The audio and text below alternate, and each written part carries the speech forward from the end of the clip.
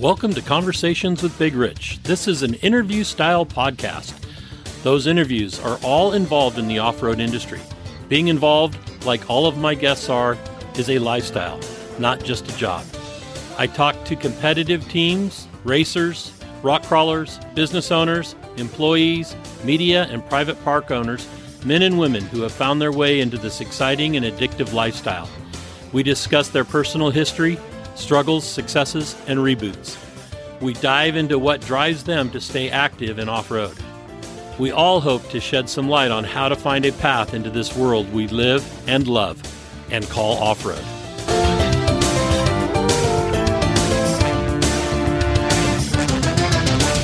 Whether you're crawling the Red Rocks of Moab or hauling your toys to the trail, Maxxis has the tires you can trust for performance and durability. 4 wheels or 2. Maxxis tires are the choice of champions because they know that whether for work or play, for fun or competition, Maxxis tires deliver. Choose Maxxis. Tread victoriously. On today's episode of Conversations with Big Rich, we have Ned Bacon. Anybody who's been around the four-wheel drive industry or as an enthusiast should know about Ned at least, prior to 2010. He's kind of quiet on the off-road front nowadays, but we're going to get into all of that. Ned was one of the original competitors into rock crawling and made a mark early and wheeled with some of the greatest off-road legends there are. So, Ned, thank you for coming on board and spending some time, and let's have a conversation. Oh, thank you, Rich. It's great to be here. It's an honor to be asked to do this. So let's talk about your beginnings and where did that all start? Well, I was born in Reno, Nevada, but my family, I grew up on a cattle ranch in the Carson Valley, which is about 50 miles south of Reno, little towns of Minden and Gardnerville, which aren't so little anymore. But they've sort of grown together. But I still live in that area. I've been all over the world and traveled quite a bit, but I always seem to come back to this area and have always called it my home. There's something about that. I'll never go back to where I was born and raised, and that's the San Francisco Bay Area on the peninsula. It's just way too crowded for me. Don't blame you for that. I had no choice in where I was born, no, you might say, but it was a great life when I was young. It was a great area, living near parks and stuff. But you grew up pretty rural, so let's talk about those early years. Sure. What'd you guys do? Well, growing up on a ranch, I wouldn't trade it for anything. I mean, I had 400 acres of country to just tear up. And, learned how to do so at an early age. Also was right up against the foothills of the Sierra Nevada mountains. So there was a lot of trails and roads and hiking and stuff to fool around on up in there too, that I discovered at an early age. And Lake Tahoe's right over the ridge there. So all of that is very close. To the east, I had the Nevada desert that spreads out forever. Yes. You can pretty much still drive all the way from home to the Utah border without touching pavement, other than crossing a few of them. And I've done that several times. So, it was just a wonderful playground. And, of course, being on a ranch, lots of mechanized things to learn about at an early age. And I definitely indulged in it. I've been a gearhead and a car nut as long as I can remember. And my dad was also a car guy, collector more than anything else. He amassed a pretty large antique car collection during his lifetime. And he was not mechanical. I don't think he knew which way to spin a wrench, but he knew a lot of the histories and things about various automobiles. And I spent a lot of time scouring the country with him at a very early age, early 60s, looking in barns and people's backyards and dragging pre-war cars home on trailers and watching him build his collection. But I definitely had more of an interest in how things worked and how to take them apart. Right. Pretty good at that really early on. So let me ask a couple of questions about the car collection. So he was just amassing cars, and was he flipping them or just like keeping them as a museum? Keeping a lot of them. When he passed away in 2010, he had 116. Wow. And I've still got about 80 of them that I'm maintaining today, and they're all in a formal museum type setting nowadays, but it's by private appointment only. I do a lot of car clubs and people coming through, and personal people that gather a group of friends and ask for a tour, and I'll give a personal tour. I've done 4 or 5 of them this month already. So yeah, that was something I grew up around. He mainly focused on really early stuff, 1910 to 1930. Nice. Which is still what the core of the collection is. And so yeah, he was a car guy. He was very knowledgeable of the early stuff. He was a judge at the Pebble Beach Concours for about 39 years. Was very involved in all of that. And so it was kind of a side-by-side show with me. He never understood my off-roading interests or my sports car racing interests, which we'll get into, but he was always doing his car shows and his car club stuff and that kind of thing. And we intermixed sometimes, but not all the time. So when you say you liked, figuring out how the mechanical end of it worked, did he let you do that on those cars, or did you have to get other things to work never. on? No, I was never allowed to touch him, which was probably a good thing. In fact, he never even let me drive one until probably 2008. Wow. I think was the first time. And most of them had been dormant for many years in this museum type setting. And late in his life, he got lured by various friends of his to get some cars out and take them on tours again, which was something he did a lot in the 50s and early 60s. And by that point, he really couldn't physically drive them anymore. And so he came to me and asked if I would drive the cars for him, and we'd do this together. And we had 3 pretty magical years of using them at the very end there when and I actually got to drive them and work on them and get them running, and some of them hadn't been running in 50 plus years. So that's awesome. That was interesting. But yeah, growing up around them, I've given tours and things since the 80s probably, maybe earlier. I knew all the stories and knew the backgrounds on a lot of them, but as far as tinkering with them or getting one out and driving it, I was on my own. What did you start building and taking apart first? The toaster, the vacuum, the tractor? Well, let's see. Going way back, I guess first things I took apart were bicycles and stuff like that. I got my first real bicycle I can remember in 1965, and it was a Schwinn Typhoon. And we actually had to go order it from the hardware store, the local hardware store, which had a Schwinn franchise. And I had to wait months for it to show up. I ordered it out of a catalog. And I wanted a Stingray in the worst way. And they had just come out. And my parents said, "Oh, those are just a fad. You can't get one of those. You need a real bicycle with balloon tires." So I got a black Schwinn Typhoon. And I think the first thing I did was take the fenders off of it and strip it down. And so I would have been, 8 years old, 7, 8 years old, something like that. So I remember fooling around with bicycles and such. And then that morphed into, I never really was allowed to tinker or anything with ranch equipment, although you always tinker with ranch equipment because it always breaks.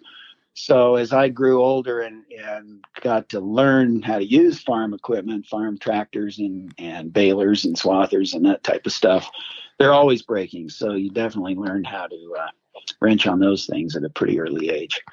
But right. From the bicycles, not to get ahead of myself, but I was never allowed to have a motorcycle. And some of the foreman's kids, our foreman in the 60s had 3 boys, and we all grew up together, and they all were allowed to have motorcycles. And I was definitely felt left out on that one. And we used to ride their motorcycles around, but I was, unbeknownst to my parents, I was out riding their motorcycles, but I was never allowed to have one.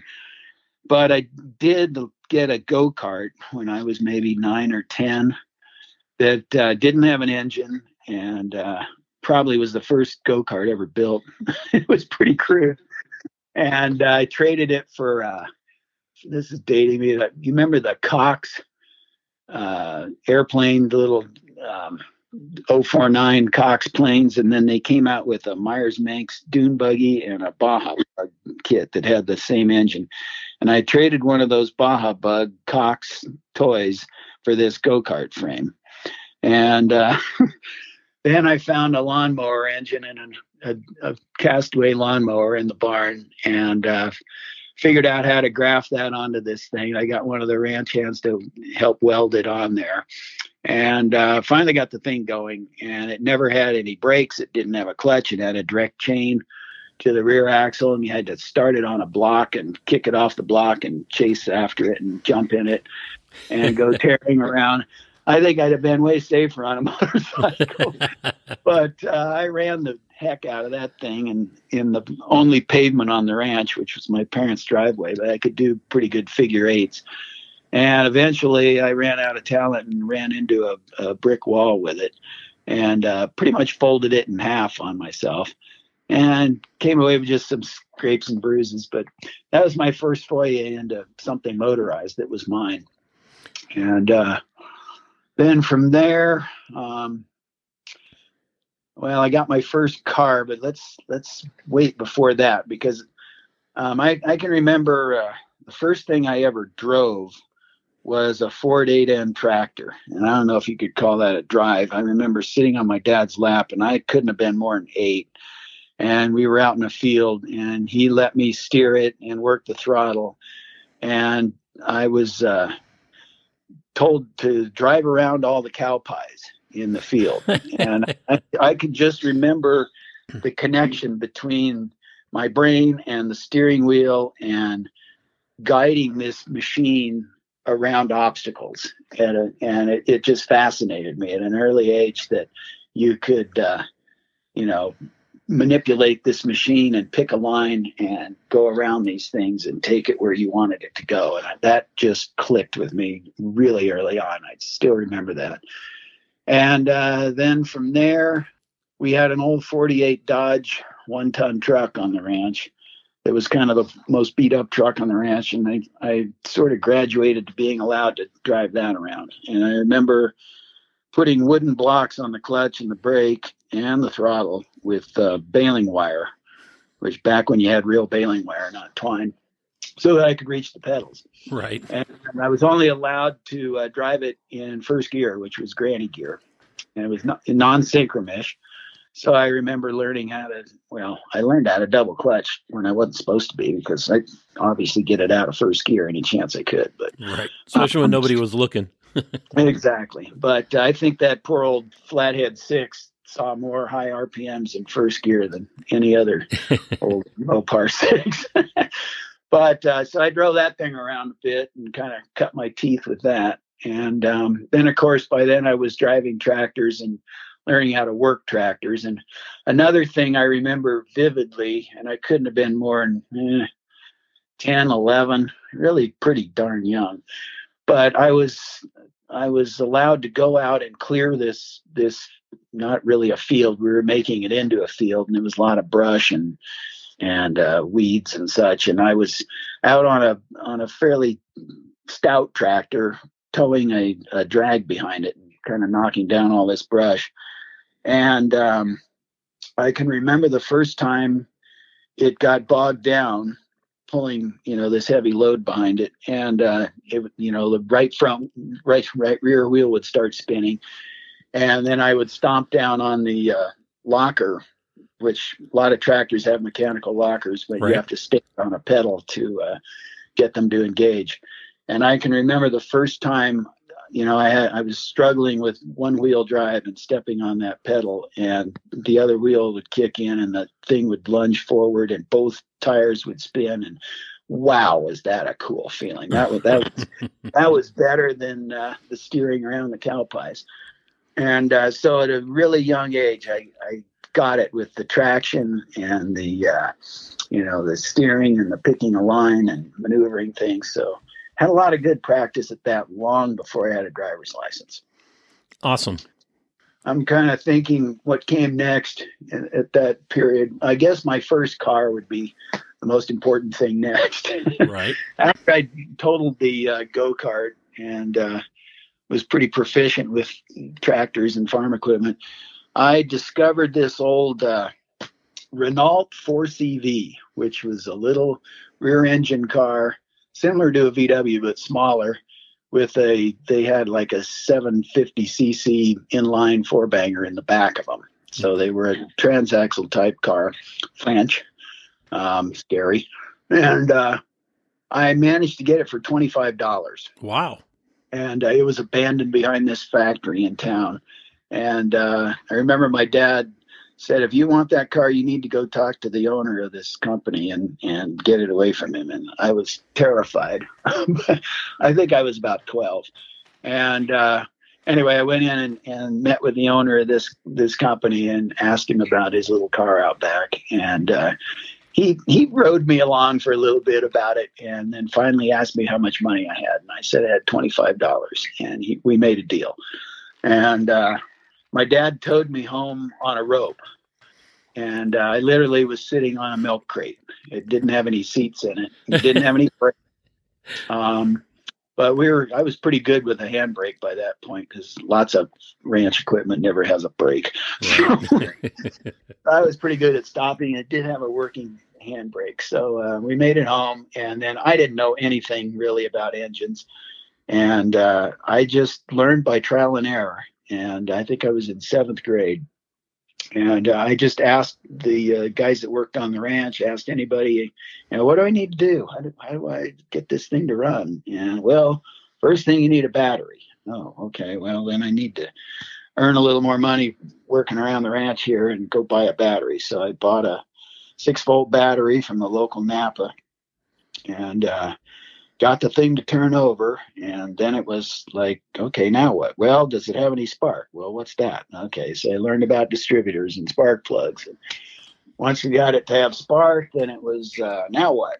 Well, you got to get fuel to this thing. And so I learned about dirty fuel tanks and rotten fuel lines and fuel pumps and carburetors and how to take them apart. It had a little tiny Solex on it. And I got really good at taking that thing apart. But anyway, I finally got the thing to run. It took me about 4 months. And finally, the thing popped and fired up. And it ran. I think it burned more oil than it did gas. But I was a terror. I mean, that was my car. And I could do anything I wanted with it. I had to behave when I was in the ranch trucks and tractors and such. But everything was off limits with those, but with the Renault, look out. So then I learned all about drifting around dirt corners and putting things on 2 wheels and sliding around and running through the ditches and ripping through the fields when they were being irrigated and they were wet and slick, and learned a lot about car control in that little car, even with 25 horsepower.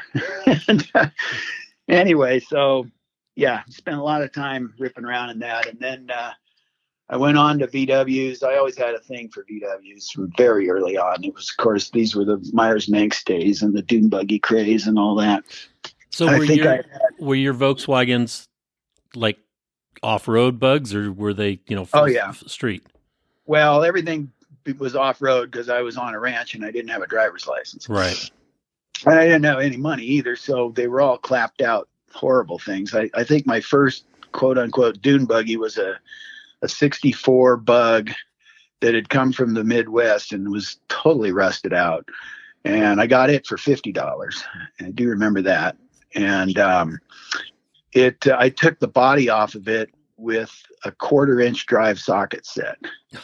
and I pretty much figured out that if I just tightened the bolts instead of trying to loosen them, they just broke off. And then I took the backhoe and lifted the body off, probably bashed the body off, and basically made a pan car out of that. And with a support for the steering wheel, and I had an old gas tank off of a baler, I remember, that found in the barn, bolted on behind the seat, and it had the old seats in it. It was an absolute death trap. And I just tore up the place with that. I figured out how to jump things with it, and how I didn't kill myself in that, I don't know. But, again, a motorcycle probably would have been safer. But, I think I had 4 or 5 VWs before I ever had a driver's license. Oh, nice. What was the earliest? Earliest of all my early junk ones, I had a 57 rag top that I got for $100. I had a 59 convertible that I got for $125. Wow. And I had a single cab transporter, a 59, that I got for $175. And these were all cars I had before I had a driver's license. And the one that became the pan car was a 64. And there was also a 55 that I still own that was a family car that my dad actually bought it new in 55. It was the third Bug ever sold in Reno, in Nevada. Wow. And it has a long history behind it. It was given to my mom to drive around, and then she sold it in 64, and it got trashed by some local high school kids. And then I found it abandoned out in the Pine Nuts east of here, the Pine Nut Mountains, and I had a fellow friend's ranch, his dad's place, and we rescued it in about 68. And it was kind of a father-son project, except, like I said, my dad wasn't mechanical, so we decided to restore it and put it back to original. But he sent it down to a friend of his in LA, basically, and they restored it, basically. And it was kind of a joke because it was so beat up. They were just like, Bruce Myers is right down the street making fiberglass bodies. Why don't you guys just go that route? No. I want it restored back to original. And I don't know what he spent on it, but we ended up with a really cherry 55 oval window Bug with semaphore, trafficator, turn signals, and the whole bit. And anyway, that car, the deal always was when I turned 21, I could have it, the title to it. And so I've had that car forever. And it's in perfect, restored, cherry, original shape. So that's awesome. My first car was a 53, a 54 oval window, because 53 was a split window. 54 was the first of the ovals. And my dad's best friend, knew him as like an uncle. He sold me that car for $300 in 1972. Okay. I was a freshman. So I was about when all this was going on. Yeah, we're about the same age. Man, I loved that car. I wish I still had it. Yeah, they're great. And this one's is a peach. I mean, it's got its original 36 horse, original numbers matching, engine, tranny, everything. Wow. And still runs like a champ. From when it was restored in the late 69, I guess. That's when it really got restored. And of course, I screwed around with it in my 20s and put a 2180 in it and a close ratio tranny and lowered it and did all kinds of stupid things. But then I grew up and put it back to stock. And it's been back to stock now for, 30, 40 years. But anyway. That's awesome. But yeah, VWs have always been a part of my repertoire. And then that morphed into Porsches later on when I could afford them. But we'll get into that later, I guess. So in school, during this whole time, you're living on a farm, your dad's collecting cars, you're running around with death traps, which, was good. You're still alive. Sometimes I think back on things and I'm absolutely amazed I'm still alive. In school, was school just something that you just couldn't wait to get done with and get back home, or did you play sports or do anything? No, band? School was never my forte. I was never a student, and I was never really an athlete. I was always sort of the scrawny kid, skinny kid, and I grew up with a lot of big strapling farm boys and ranch boys and a lot of German stock. Right. And when it was time to play football or any kind of stick and ball sports, where I was terrible. I could not dribble a basketball to save myself. I couldn't hit a baseball. Wasn't big enough to handle football. Getting mowed over. Hated those kind of sports. I excelled at skiing. I became a very good skier. And growing up around Tahoe and stuff, I was pretty proficient at that at a pretty early age. But there was a big segue in my life. When I was 13, I got sent away to boarding school. And I think my parents they didn't want me to grow up in this rural environment. They didn't want me in this little hick town, to their way of seeing it, even though they loved living here. They had come from Southern California originally, and my dad's ranching life was something that he chose and did, but it wasn't something I don't think they wanted me to do. And it drew a wedge between us at a very early age that stayed with me my whole life. I hated boarding school. It was an all boys boarding school in the Santa Barbara area, beautiful area, California. But the guys I went to school with were mostly Californians, Southern Californians. They were surfers. They were stoners. They were from wealthy families. And I never really clicked with a lot of them. And I wanted to be in the mountains. I wanted to be on the ranch. I wanted my cars and my toys, and couldn't have them down there. In fact, we weren't allowed to drive. We weren't allowed to own cars. There were no girls, which definitely set me back a pace, I feel. And how many years were you in the boarding school? I did 4 years there, all of high school. Okay. And I begged and pleaded all sorts of ways to get out of it, and never could sway my parents. And it definitely put a wedge there. But one thing I did manage to do, I mean, there was nobody at the school that was car oriented, gearhead oriented whatsoever.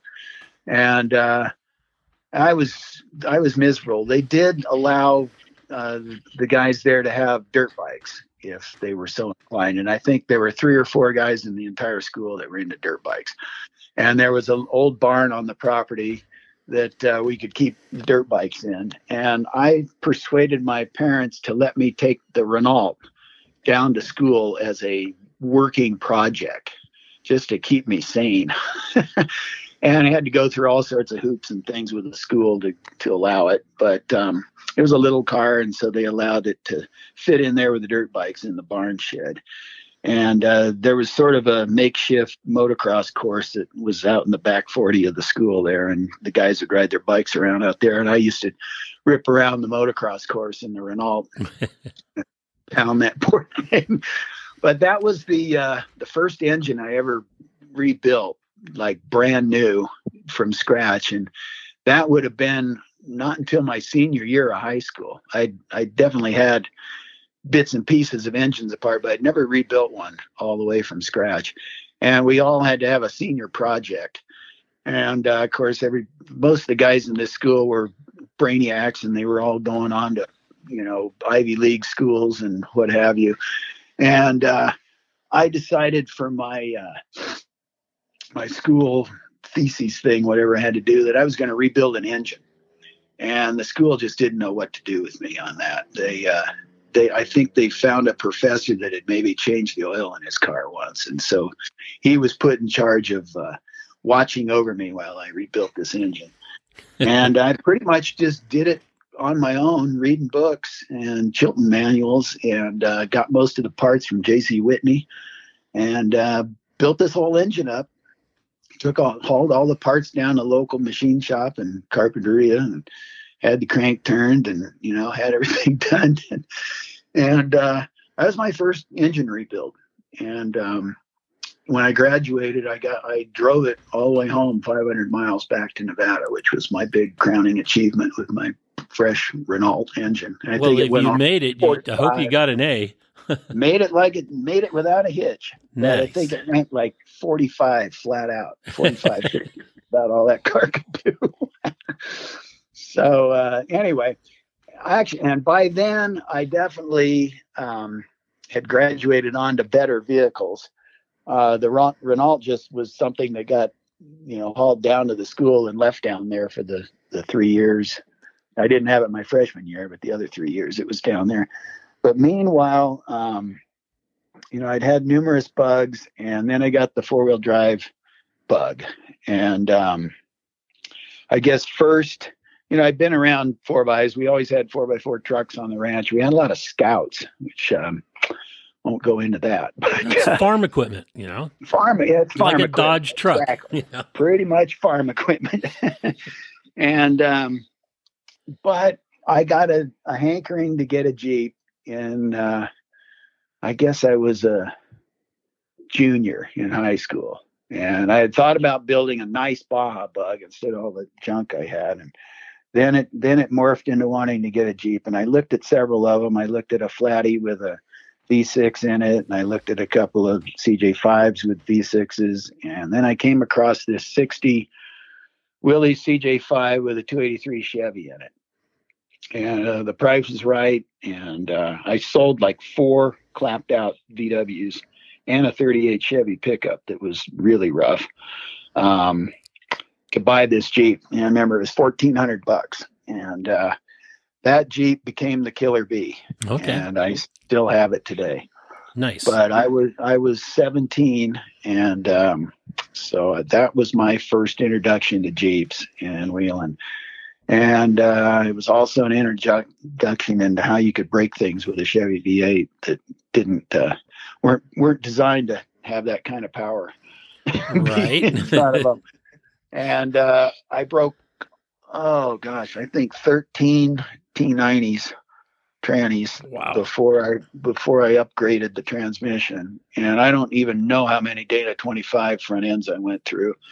But I got really proficient at doing ring and pinions and twisted axles and all that stuff early on. And T90s, I think I could have done them in my sleep. I break those all the time. So that was the beginning of wheeling for me. And what year was that about? I got that Jeep in 1975. So I was a junior in high school. Okay. So I could only use it in the summers until I got out of my drudgery in boarding school. Anyway, when I got out of high school, all I wanted to do was come back to Nevada. And so I enrolled in UNR, University of Nevada, Reno. Right. Because I was sort of in a situation where it wasn't if you go to college, it was where you go to college, coming out of a fancy boarding school. And it was just expected that you're going to college. And I didn't have a clue what I wanted to do. All I wanted to do was work on cars and live in the mountains and go wheeling, go camping, go hiking, be outdoors. I also have an artistic knack, which we haven't touched on, but it goes way back. And so I had that going for me. But like I say, I wasn't really athletic or anything else.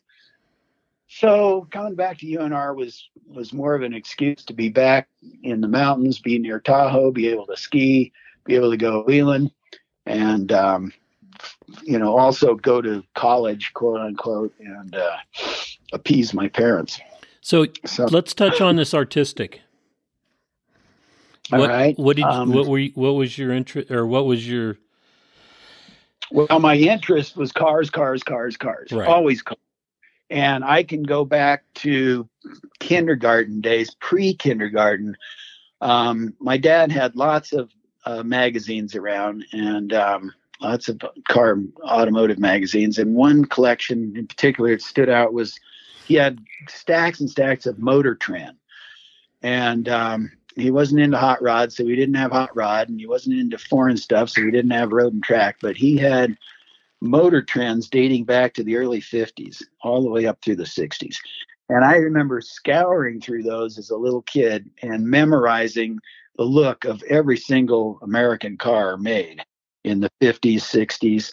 I could tell you not only the year, but the make, the model, everything of, and I still can to this day, of everything made in this country, all the way up through the 60s. And I started drawing them. And my mom saved a lot of that stuff. I've got these drawings of, like a 1958 Ford ranch wagon. And you look at these childhood drawings from a kid that's maybe 5 years old, and it looks just like a 58 Ford ranch wagon. That's awesome. Cool. And they're freehand. They're not traces or anything that I took out of these magazines. I would just look at these pictures and then draw them. And drew lots and lots of stuff like that fortunately she saved, and I have some of that.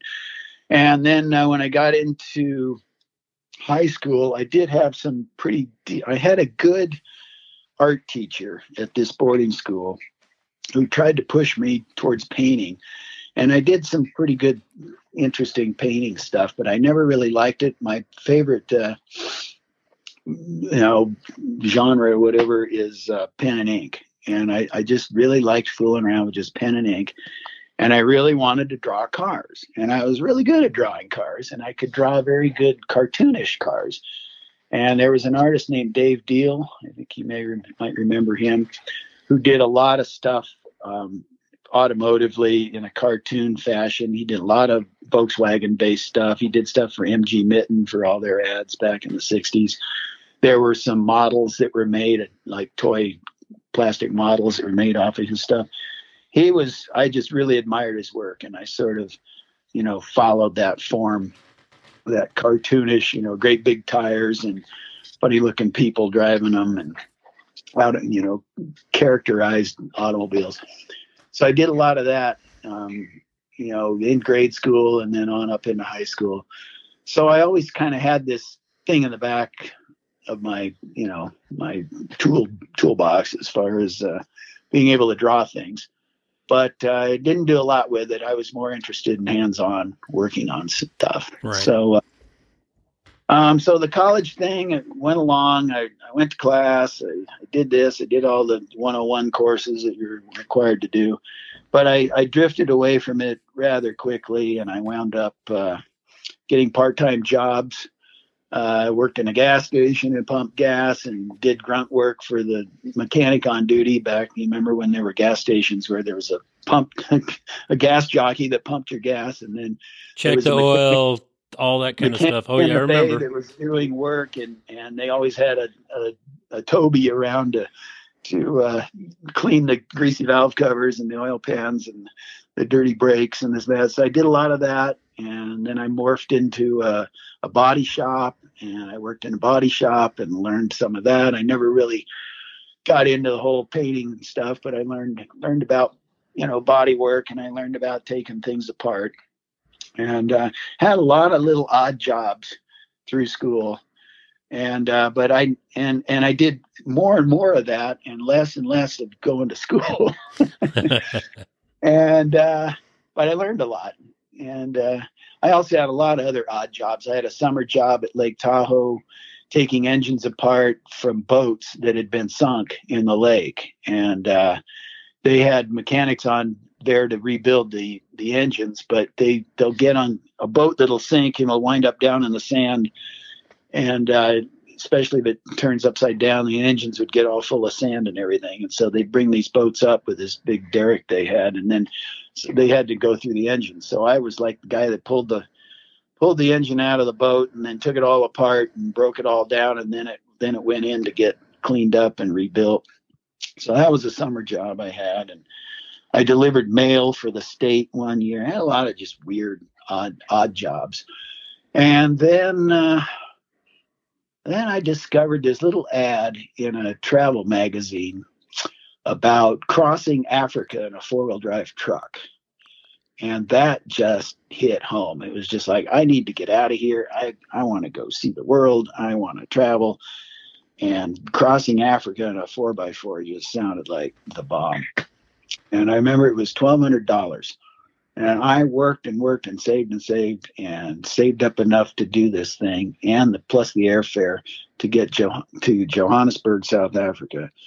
And in 1980, I took off on my own with a backpack, and I went to Joburg, and I met up with this cast of characters.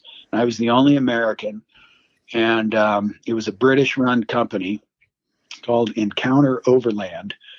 And I spent the next 6 months crossing Africa all the way to London from Joburg in this big old Bedford diesel truck. Wow. And it was an amazing adventure. And there were 21 of us in this one big 5-ton Bedford 4x4. And it was the trip from hell in a lot of ways. It was supposed to take 3 months, and it ended up taking 6, mainly because we had a lot of mechanical breakdowns and problems, including snapping the front axle in half in a ditch in Lusaka, Zambia. And I think the highlight was blowing the rear end in the Republic of Central Africa, which is near the Congo. It's sort of in the central part of the continent, about the most remote spot we could have been in to break an axle. Or not an axle, but blew the diff, actually. And the driver of the truck, there was a driver that worked for the company that was in charge of the truck, and he did all the driving. And he was the only other one of our group that was really mechanical, other than myself. And we waited for 3.5 weeks in the deepest part of the African jungle, waiting for parts to be flown in a Cessna.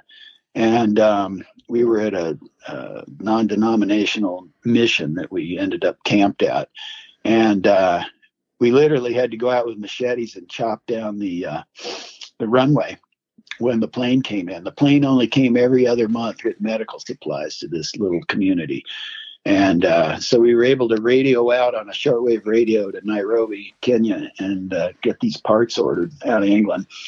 And we waited 3 weeks in the jungle until they flew them in. And then Brian and I had literally set this diff up with nothing. I mean, we're talking a 5-ton truck diff. And fortunately, it did have adjuster rings for the backlash. But we used a hacksaw blade and a spark plug feeler gauge to measure the backlash. And then we used mustard as like an engineer's bluing to get the pattern right. Wow. So, yeah, and it was in torrential rains. It was monsoon season. We were in our knees up to mud underneath this truck, and crazy mosquito bites. I ended up getting malaria on this trip that probably came from that area, I think. But we got that diff together, and we made it all the way to London with it. So, anyway, that was a fun mechanical story, but it sparked a travel bug in me that I pursued heavily for the next, almost 10 years, I guess, all through my 20s. Did you keep a journal on that? I've got various journals from different trips I took. There was a Canadian guy that I hit off with pretty well that was on that trip, and he was an iron worker. He worked up in the Yukon on a lot of big dam projects and such, and he would save up all his pennies, and then he would take off and go somewhere in the world. And we clicked, and we ended up going on a bunch of wild adventures together in the early 80s, all over the world, a lot of Southeast Asia, and they did Australia and New Zealand, and when's Japan. The book coming out? I want. It's just all up there. It's all up there. I've written a book on it, but we were just two vagabonds. And, a lot of kids from Commonwealth countries, in British-backed countries, Australia, New Zealand, Canada, that's a thing that they did in their early 20s, late teens. A lot of them would take a year off from uni, they call it, or between high school and uni, or before they went on to a career job. Without going to college, they would take a year and travel around the world with a backpack. Right. And I I tapped into this thing because all the people on this trip were mostly from Commonwealth countries. And that's kind of what they were doing when they wound up in Africa on this truck. And so Ian and I traipsed all over the place with the backpacks and no clue how we were getting home again. No money. And I worked odd jobs fixing people's trucks and fixing cars and this and that all over the place, just for room and board and food and just enough to get on down the road to the next spot.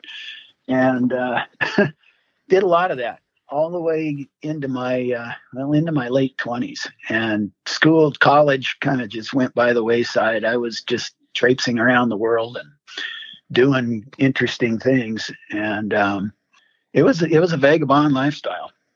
And I would always come back here to regroup and to Nevada and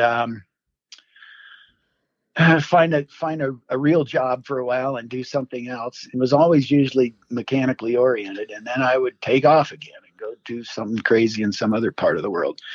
So I did this a bunch in the early 80s up until, well, let's see. I'm trying to think if we're getting ahead of anything here. What did your parents think about these trips? They never discouraged them. Okay. But I think they were still just wringing their hands with, what are we going to do with this kid? He's not going to be a doctor and a lawyer. And, all he wants to do is mess around with cars. And, but they never, my parents had traveled a lot. And so, they were fairly worldly, and so they never discouraged it, which was great. And they didn't really support it either, so I was on my own to do that. But in hindsight, I admire them greatly for that too, because I learned a lot about how to finance my own things, and if you want something, you got to work for it. And coming from the family I did, which you can probably guess by now, I didn't necessarily have to work that hard for something, but nothing was ever given to me. And I really admire them for that. I wanted this car or that tool or this or that. You go earn it. You work for it and you get it that way. Right. And it's not going to be given to you. And I've always appreciated that and admired that. Work ethic is huge. And so, yeah, I wasn't accomplishing anything other than just having a great time and seeing a lot of the world. But at the same time, I was, paying my own way and fixing up a few cars along the way and helping people out, I guess. Right. So let's see. Eventually, I got involved with a local gal that had she was a divorcee and she had 2 kids. And so I remember being in Nepal with Ian and finally deciding, I'm going to marry her and I'm going to take on this responsibility of this instant family. And so I need to stop this lifestyle and I need to get a degree in something, or I need to settle down and have a career if I'm going to have a family and support them. That's a big decision. Yeah. And I remember I was way up in the Annapurna Mountains in Nepal when this came. And I remember, I guess when you get to really remote places in the world, you end up having these epiphanies where you start really thinking about where the hell is this all going? And Ian was getting to that point too. He'd met a gal and he was going to settle down with her. And so those days were numbered. And so I decided, what do you really want to do? And there were 2 things that stuck in my craw. One was I would really like to write for 4-wheel drive magazines. That was something that was in there. I don't know exactly where it came from, but I can remember sitting by a creek in Nepal camping and thinking of that. And then I just want to become a full-fledged mechanic with an ASE degree and, that says I know what I know and learn all the little things I don't know. So go to school for that. So when I came back to the States, I actually made an appointment and went down and met Bill Sanders, who was the editor of Four Wheeler. And this would have been about 1985. And I had a meeting with him in his office, and I can't remember where the offices were, but it was pretty small little outfit in those days.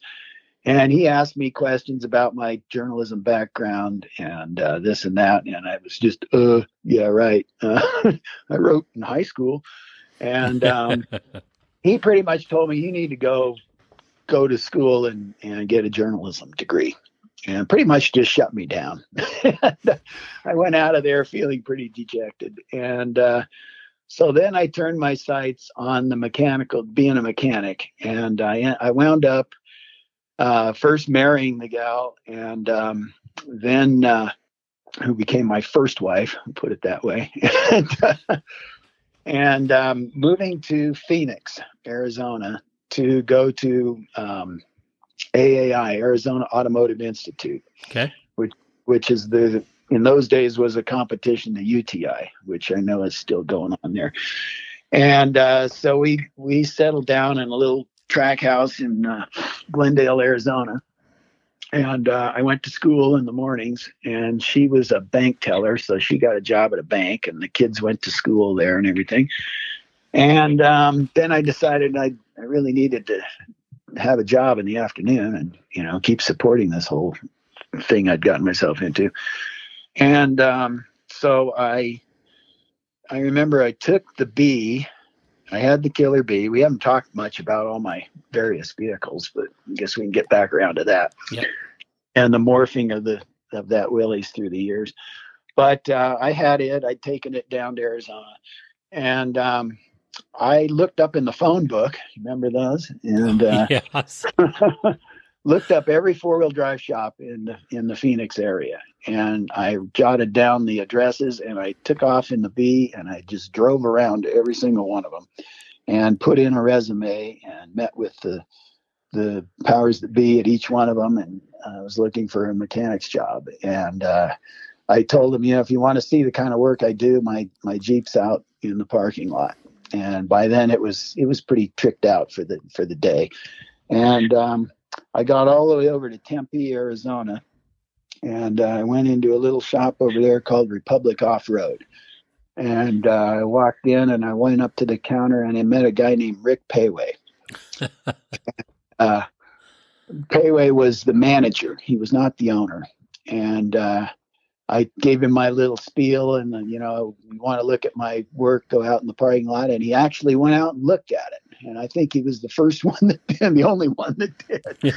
And he went out and crawled all over my Jeep, which had a fiberglass flat fender body on it at that point. And had a 350 Chevy in it at that point, and had an SM420 granny box. And was still sporting the 25 in the front and a 44 in the back.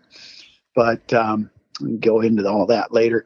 But anyway, he looked it over, and it probably, knowing Rick like I do now, it probably wasn't exactly his cup of tea, but he was very polite and told me that he would get back with me. And I went away from there, and he actually called me back about a week later, and he said he didn't have any openings in the shop in the back, but would I sell parts for him up front for a while until something opened up.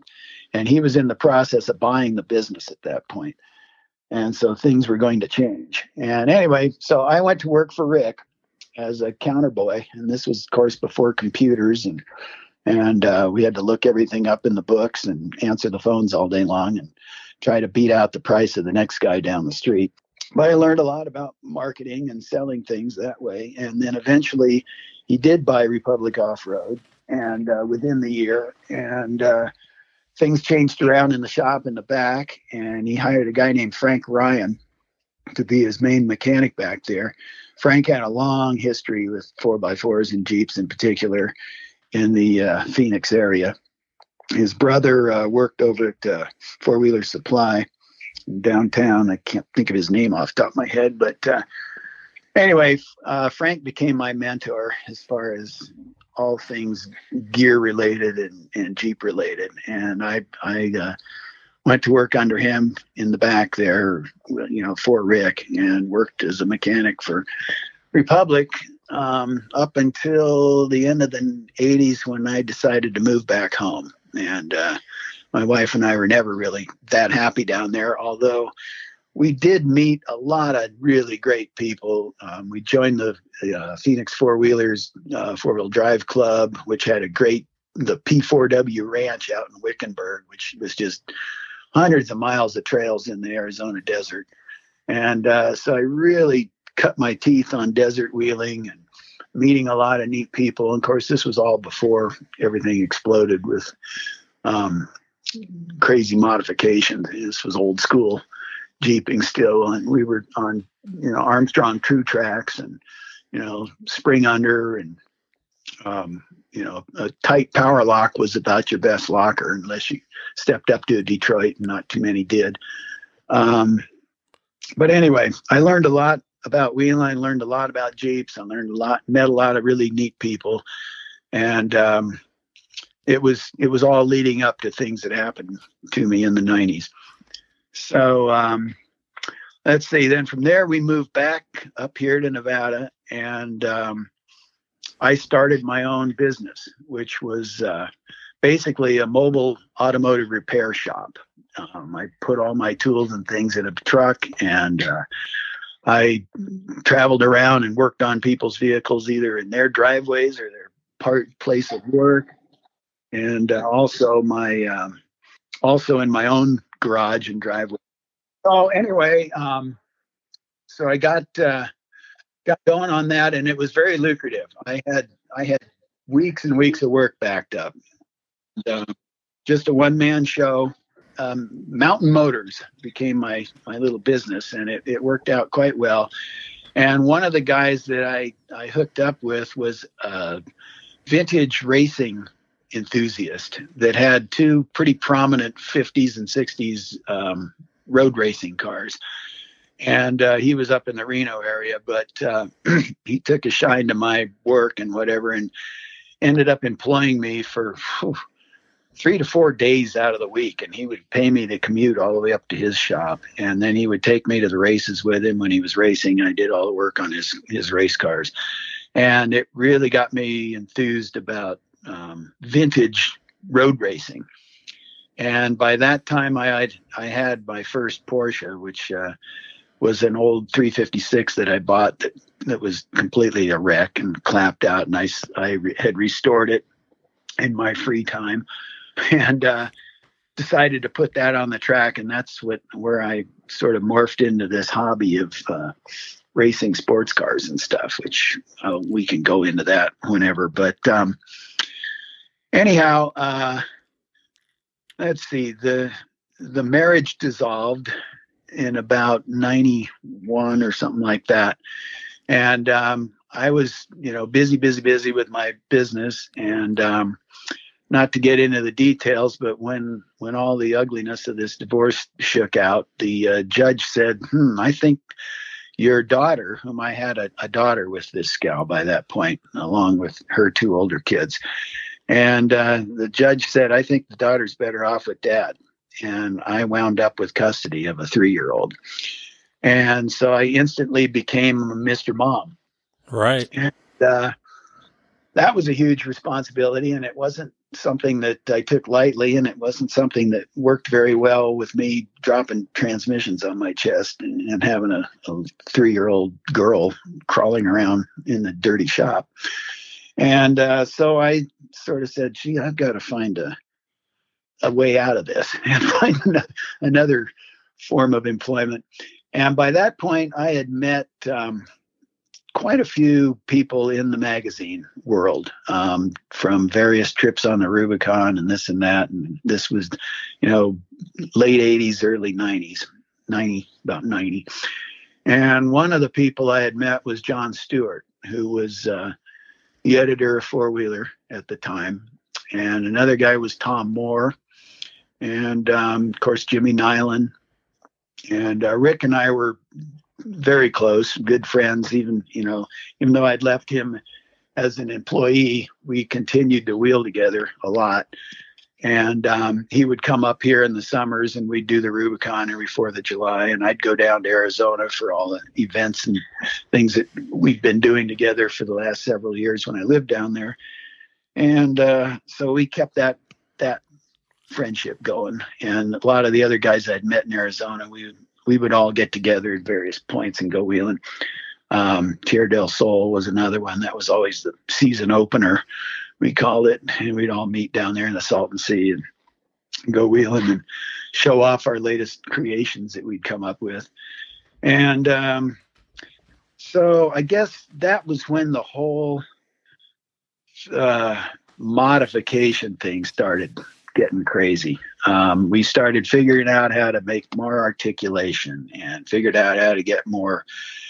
I'm wavering away from my magazine morphing I was talking about, but anyway, yeah, we were fooling around with different ideas with leaf springs and different ideas with traction. I remember meeting Tom Moore, and I think it was '89 on the Rubicon, and he had one of the very first ARB air lockers for a Dana 44 in the back of a CJ that was Project Dirt Clod. And none of us had ever seen a locker like that. And they'd been selling ARBs over here for Toyotas, I think, for a year or two already. But ARB came out with this one for a 44. And, of course, it was a major game changer. And we watched that Jeep go through the Rubicon like we'd never seen anything go through the Rubicon. And so I made a point of reaching out to Jim Jackson. And I think I got one of the first, at least the first 5 ARBs in the country that was for a 44 and put it in the B. And things started happening after that. We discovered 35-inch tires, and we discovered how much spring over would, increase your articulation. And I had actually fooled around with spring over in the early 80s. That was a thing that was being done up here in the Sierras long before it became, common. But I remember I sprung over the B again in like 1990 or something like that. And then all the guys came up from Arizona with their sprung under flatties and stuff. And, I just ran circles around them with articulation and, this ARB locking diff and bigger tires. And then it just started, and everybody would go home and start recreating something better. And we would meet up somewhere else and try to outdo each other. And everybody had a different idea of how it should be done. And it was fun. I mean, we were just creating and cutting down old truck axles and making them narrower. And you break one thing, you'd find something a little bit bigger and stronger and try that. And we did a lot of crazy, stupid stuff. It was fun, and all in the early 90s, this was going on. But anyway, getting back to the magazine morphing. So anyway, I'd met Tom, I'd met John, I'd met Jimmy, and now I suddenly was a Mr. Mom. And so one of the things I reached out to John Stewart, because I had looked in, Road and Track and car magazines, and they always had these fun little artistic drawings and things down in the corners of magazines, in the car magazines. And some of them were fairly prominent artists that did stuff for these things just to sort of jazz up the page. And I asked John if he'd be at all interested in having, a little artwork in the magazine, just to jazz it up, little off-road drawings and such and this and that. And he said, no, I really don't have any room for something like that. But he said, we have this page in the back of the magazine called Cheap Tricks. And of course I knew what Cheap Tricks was. And that was a deal where readers would write in with some sort of cheap fix-it idea that they had come up with. And, they'd describe it in a letter, and then they would have somebody explain it and make a little column. And there was usually like 3 of them, I think, to a page. And he said, we've had a graphic artist doing the illos for these ideas, but he's gotten in trouble because he's been doing them for Peterson's as well or something. And he said, you think you could draw drawings if I sent you these letters that we choose? And could you illustrate what these people are talking about? And I said, I think I can handle that. And so that's how I started in the magazine industry, was drawing Cheap Tricks illos. Nice. So yeah, John would send me these hand-picked letters that he would pick out or whatever, and then I would illustrate what these people were talking about. And so I started doing that just in the evenings, free time, while I was still running my business and working on cars during the day and taking care of my daughter. And I'd draw these illos late into the night. And so that went along for a while, and that worked pretty well. And then I got a call from Tom Moore, and he was over with McMillan and Yee at Off Road. And he said, hey, can you do some illos for us? He said, well, you kind of like what you're doing here. And I've got this guy, Moses Ludell, that is doing these tech articles for us, but we'd like you to illustrate what he's talking about. And I was like, all right, let's give that a shot. I don't have any kind of written contract or anything with John. And John was General Media in those days, which was Penthouse. So we pretty much were a nice write-off for Penthouse. So it was the golden days of four-wheel drive magazine life. It was just a blank check, because especially a little later on, when I started doing things with the staff and going on Four-Wheeler of the Year testing and all that kind of stuff, it was great in those early days. But so I started doing illos for Moses's work, and was cranking out more and more and more. And of course, it wasn't paying very well, but it was getting my foot in the door. And then Tom called me up one day and he said, hey, can you write anything? And I said, well, I don't know. I haven't really written anything since high school. But I went to this fancy high school, and, I had some pretty good English instructors. And so he said, well, give it a crack. And I said, I don't even know how to type. And I don't have a typewriter, and I don't have a computer, and not too many people did in those days. And he said, he says, write it out to me longhand, and I'll take care of it. And so I did my first article, and I can't really remember what it was. I remember I did one of my very first ones was on the Jeep Eater transfer case conversion for Toyotas. And Chris Collard had one in his Hilux. And this was before Marlin ran with it. And the whole idea had come out of Iceland. And there was a little company in Sacramento that was making these things called JP Eater. And I remember those.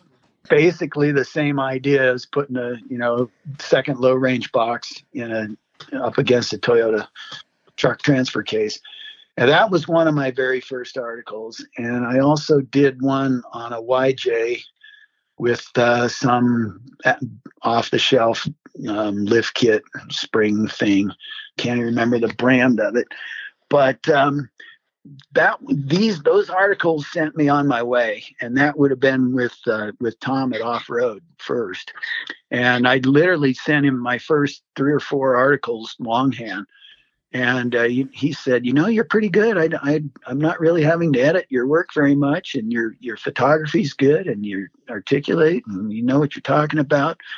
So, but you really got to learn how to type, or at least get a computer. He says, this is killing me translating all this longhand. And so I bought my first computer used from some gal that had a computer school in town. And then I don't even remember how I morphed over into four-wheeler, but it wasn't long after that I started writing for John as well. And then from there, it went to Phil Howell and pretty much all of them except Peterson, because that was sort of the most direct competition to four-wheeler. So that we couldn't do that. And but I was just lucky. I was in the right place at the right time. And I brought something to the table that I don't think too many others had at that point, which was I could write and, be articulate about what I was talking about and do a concise form, but I could also photograph because I had an artistic eye and I knew a bit about shooting pictures from all my travels and such. And I could rent. And a lot of the guys couldn't do one or two or all three of those things. They could write really well, but they didn't know how to work on them. So they'd have to take the project to a shop, and then, maybe they'd have another photographer along to take a picture of it, the work that was being done. So I managed to just be in the right place, the right time, and carve this niche for myself where I could work freelance for them and do it all. And it just went from there. And I did it for 20 something years. And, got to know a lot of the great guys in the industry, got to work alongside them with, like 4-Wheeler of the Year type stuff and this and that. And then, of course, Top Truck came along. That was, I think, 93 was the first Top Truck. Jimmy Nyland and I went down to Hollister Hills in, I think it was in 92. It might have been early 93, and checked out the property to see if it would work for this idea that Jimmy had come up with, and it had spawned from something that CarCraft was doing. And so we pulled off the first Top Truck Challenge in 93, and I remember it was like a lot of Indians running around with no chief. And we had like, I think there were 12 competitors right out of the gate. So we had these people that come from all over the country and brought their rigs and their families and friends and everything. And we were just bumbling around, really know how to put this thing together and pull it off. And it was just bugging the heck out of me. And so I just sort of took over and started barking orders and telling everybody how to run this thing and how to do it. And I ended up with a nickname, a sheepdog. But I also wound up the next year being the chief engineer and judge and everything for all the engineering and laying out the courses and everything else. And that was something I did for 4-Wheeler for 13 years, I think. And recruited a lot of my good friends and former competitors into that whole thing. We had Tim Hardy and Randy Ellis and Shannon, and of course Payway was in on that, and we were all just a bunch of cronies that got together and pulled that off every year. And funny story, I mean, a lot of these guys, Sonny Hoganer is another one. I met Sonny at the first, I think he was in the first Top Truck, and but guys like Randy and Shannon, little side story, they used to come to Republic Off-Road when they were in high school, when I was working there. And so that's when I first met them. And they would come in after school and buy parts or just hang around and drink beer because we'd let them drink beer. And they were probably 17 or whatever. And so, yeah, I got to know a lot of those guys way, way back. And just kind of rambling on that front. But so, all right, put me back on course here. Where should we go from here? Let's talk about the vehicles along the way, besides the Killer Bee. I mean, you had to have something besides the 05. Yeah. So I got the Bee in 75, and I got painted yellow pretty quickly. It was red when I first got it, and painted it yellow pretty early on. And I put I remember I got a set of True Tracks on 10-inch Kelsey Hayes solid steel wheels from Dick Cepek in 70, might have been 76, my first big tires. And I remember this because Cepek was still working out of his garage in, was it Compton or somewhere down there? He had a little newspaper magazine like thing with his Baja Proven products in there. And I remember 4 mounted, balanced Armstrong True Tracks, which were 32s, on 10-inch wide by 15 Kelsey Hayes black steel wheels, shipped to Gardenville, Nevada from LA. It was $342. And I remember because it was a big expense. And I put those on the B, and then, of course, they rubbed. And so then I had to do springs. And so I think I had some Burbank springs that I put on it. Anyway, so the B started, it was my daily driver for 2 years, I think. And then I finally bought my first new and real truck. And it was brand new. And it was a 77 Chevy stepside 4x4 with a stick. It was a Scottsdale. It was chocolate brown. And bought it off the lot in South Lake Tahoe. It was sitting on the lot brand new, and it was a stripper, and it was exactly what I wanted. Rubber mats, wind-up windows, no air conditioning, and a little stepside. And it was the first thing I ever had to make payments on. And I only kept it for 2 years because I couldn't stand the payments. And I ended up selling it to a local rancher who still has it. And it's still working a ranch here in town. And it's got probably 500,000 miles on it. Wow. Anyway, and I reverted back to the B. And I remember that same summer, I took my first trip to Baja with a couple old friends from my high school days, boarding school days, who were surfers. And we drove way deep into Baja to La Purísima on a surfing trip. And of course, I was not into surfing, never was, but went down with them just for a lark. And that was my first foray into Baja on my own. And I took the B on that. And I've been hooked on Baja ever since. And I couldn't tell you how many times I've been down there. But, okay, back to vehicles. So, of course, I started getting into this travel bug thing where I was gone a lot. And so I really didn't need, that many vehicles. So the B was always there to fall back on. And then by then I turned 21, so I had the 55 Bug as well. And those were kind of my two staples for quite a while. But then I bought a Chevy Love, 4x4 Chevy Love in 1980. It was like a year old. And I ended up jacking that up and putting like 30s under it, which felt like 35s on a Love.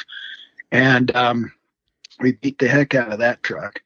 And I also built my first off-road race car around that period of time, which first I'd helped a couple of friends build a Baja Bug, a Class 5 car.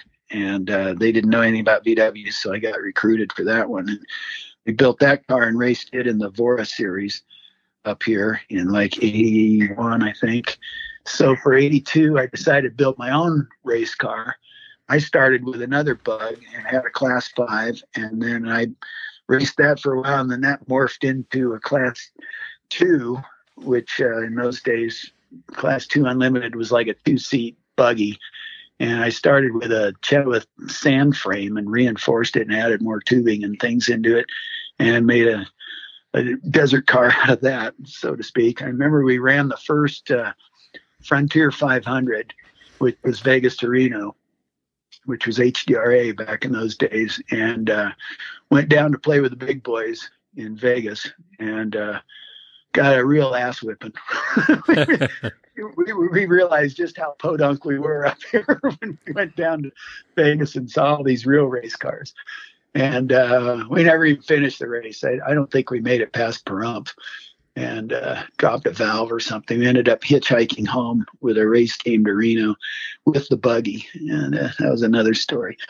But so, yeah, I was dabbling around in off-road racing and had that Love truck for a while. And then I always wanted a Toyota from when they first came out in 79. And you couldn't get them. And if you could get them, they were like super overpriced. And all the dealers were gouging on them. But by 83, that had settled down. And I pretty much destroyed this Love by that point. And I managed to buy a new Toyota pickup. And that was another brand new one. And that's the truck I had as my daily for when we moved to Arizona. And I put 100,000 miles on that thing in about 3 years. And then I screwed it up. It was never a hardcore wheeler, but I did put my first winch on that, not on the B. I remember that. And then the tranny went out in it when it had about 95,000 miles on it. And that was pretty common on those early Toyotas. And I'd been wanting to put a V6 in it, and I ended up sticking a Buick V6 in it with a turbo 350 in about 1987 and in Arizona, and just ruined it. It got like 10 miles to the gallon in it, and it just it had all kinds of cooling issues and electrical issues, and just I took a really good little truck and wrecked it. And so I ended up selling that and getting a Blazer for my wife, and that was her driver. And so I fumbled around with just some crummy commuter cars when I was working for Rick. I had a 79 Subaru station wagon that I ended up putting a 5-inch lift on it. I ran into a guy that worked at Four Wheeler Supply named Kurt Brenmeyer. Don't know why that come to me. And he had a Subaru Brat with 9 inches of lift on it. Wow. And and 31s on it. These were the really early little tiny Subarus. And I had this old clapped out wagon, and he had a 5-inch lift sitting around for that, and we put that on it. And I drove that as my commuter car in Phoenix back and forth to Republic every day from the west side of Phoenix. And we hauled all kinds of parts in it and everything else for Republic. And so I had that thing up until I moved back up here. And then I bought a new 89 Chevy short bed pickup when the IFS had first come out. And I ordered it.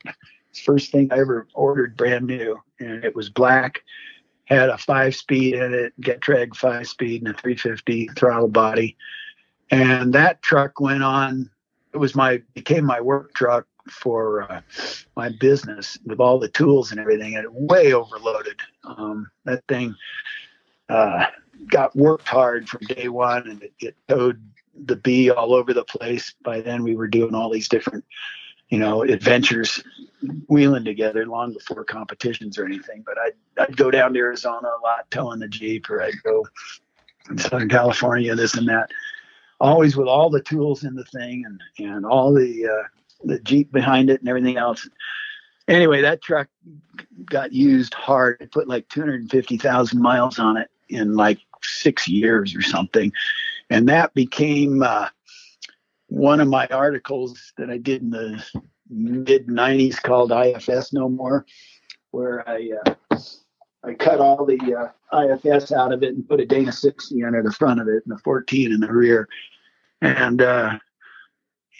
there was that kind of stuff just really wasn't been done yet. Ben Stewart did it around the same time to a truck that he had. He had it professionally done at a shop, and I did mine as a backyard hack. And it was a very popular article that I wrote, and multi-series thing. And a lot of guys identified with it, and how to get rid of that IFS and put straight axles under these trucks. Now it's so common. Yeah. Well, then, it was Off-Road Unlimited, or one of those companies started making a kit for it shortly after that. And so, yeah, it's pretty well, everything's so changed today.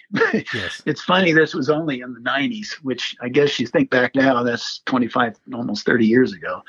But we seem so archaic back then compared to now, some of the stuff we were doing. But so let's see, that takes us up. Meanwhile, the B was kind of always there and always morphing. Starting in the early 90s, with the longer leaf springs and the spring over and going to Dana 60s in the rear and wide 44s in the front and ARBs front and rear. And, of course, a bigger engine, still using carburetors. Fuel injection wasn't a thing then. And I was a staunch stick guy. I ran SM420 early GM granny boxes for years, and with an 18 transfer case. And the fiberglass body, the flat fender whole thing happened back in 85. The original steel body, I flopped it over too many times, and it was pretty rusty from being a Tahoe Jeep anyway, and the floors were pretty gone out of it. So I swapped it over and made a flat fender out of it in 85, and that was before I moved down to Arizona. So when I first went to Arizona, it was already a flatty, but it was a Malott fiberglass body from Lincoln, California, that body. And so let's see, then towards the mid 80s, leaf springs had kind of run their course, and Sonny came along with his little flatty, and he had these little hot rod coils under it that came from Speedway or somewhere. It wasn't even a 4x4 thing. They were like stock car coils. And I decided that looked like the way to go. And so I think it was about 96. I stretched the wheelbase out to 98 inches and did the what became known as the comp cut in the rear, which was basically just an ugly way to remove the back of the tub so that the stretched out wheelbase would fit and the thing would articulate still. And I was never proud of it, but man, did that take off. Yes. And, I think there was a rear shot of the bee on the cover of some magazine around that time, showing that comp cut corner pretty prominently. And next thing you knew, everybody did it. Wasn't one of my prouder moments. But, it was that part of the Jeep that was, if it was going to get damaged, that was it. It was always getting tore up and banged up anyway, and so I just whacked it off finally. And that was a popular thing. And another thing I did to it around that period that didn't take off right away was hydraulic steering. And I remember I decided from driving backhoes and being around farm equipment, I knew what hydraulic steering was like. And I thought that's got to be the answer for crawling over these rocks and not binding up the steering and everything. And nobody was doing rams or anything at that point. And I remember going around Reno and asking various shops if they could set me up with some kind of a hydraulic steering system. Now, what did I use? What parts did I need? And I went to like 3 or 4 places, and they just shook their head and said, no way, we're not helping you with that. That's too dangerous. And then I went to this one guy, and same story, and he looked at me and he said, yeah, I can make that work. And he was a sprint car racer. And he just had enough huevos, or he didn't care enough to, like, yeah, we can make that work. You want to drive a Jeep with hydraulic steering? And he found me an old double-ended forklift ram. And then we used a Charlene valve and the regular GM pump and put it all together with a bunch of hoses, and bingo, I had I had hydraulic steering. And I took that to that. I used that in the early comps and stuff, but I had it before we did the first comps. And everybody thought I was nuts, but everybody couldn't believe how I could steer through things and over things. And it was awesome. And it was a handful on the highway. Yeah, but, I would imagine. It walked, the steering wheel walked all the time, just like a backhoe does. And it darted all over the place constantly. It was quite vague, but I wasn't using it that much on the street at that point, so it really didn't matter. And that original system carried me through most all the comp stuff I did. I remember it broke finally in Montrose in Colorado towards the end of my rock comp career, which we'll get into in a minute. And so anyway, that was the end of that. And then by then, AGR had come along, and which was Tom Allen and cronies, and they were doing these Ram systems, and they ended up building me a morphed Bronco and Scout box that would fit the B's configurations with a Ram. And of course, that was an article I did and kind of helped put the whole hydraulic steering thing on the map. And that parts of that system are still on that rig today. Oh, wow. So that went from, it's still carrying on. But so let's see, backing up a little bit. I'd been meeting up with a lot of these guys, goofing around all through the 90s, and we were always trying to make a better mousetrap and outdo each other. And then Bob Hazel came along with his competition thing down in New Mexico. Yep.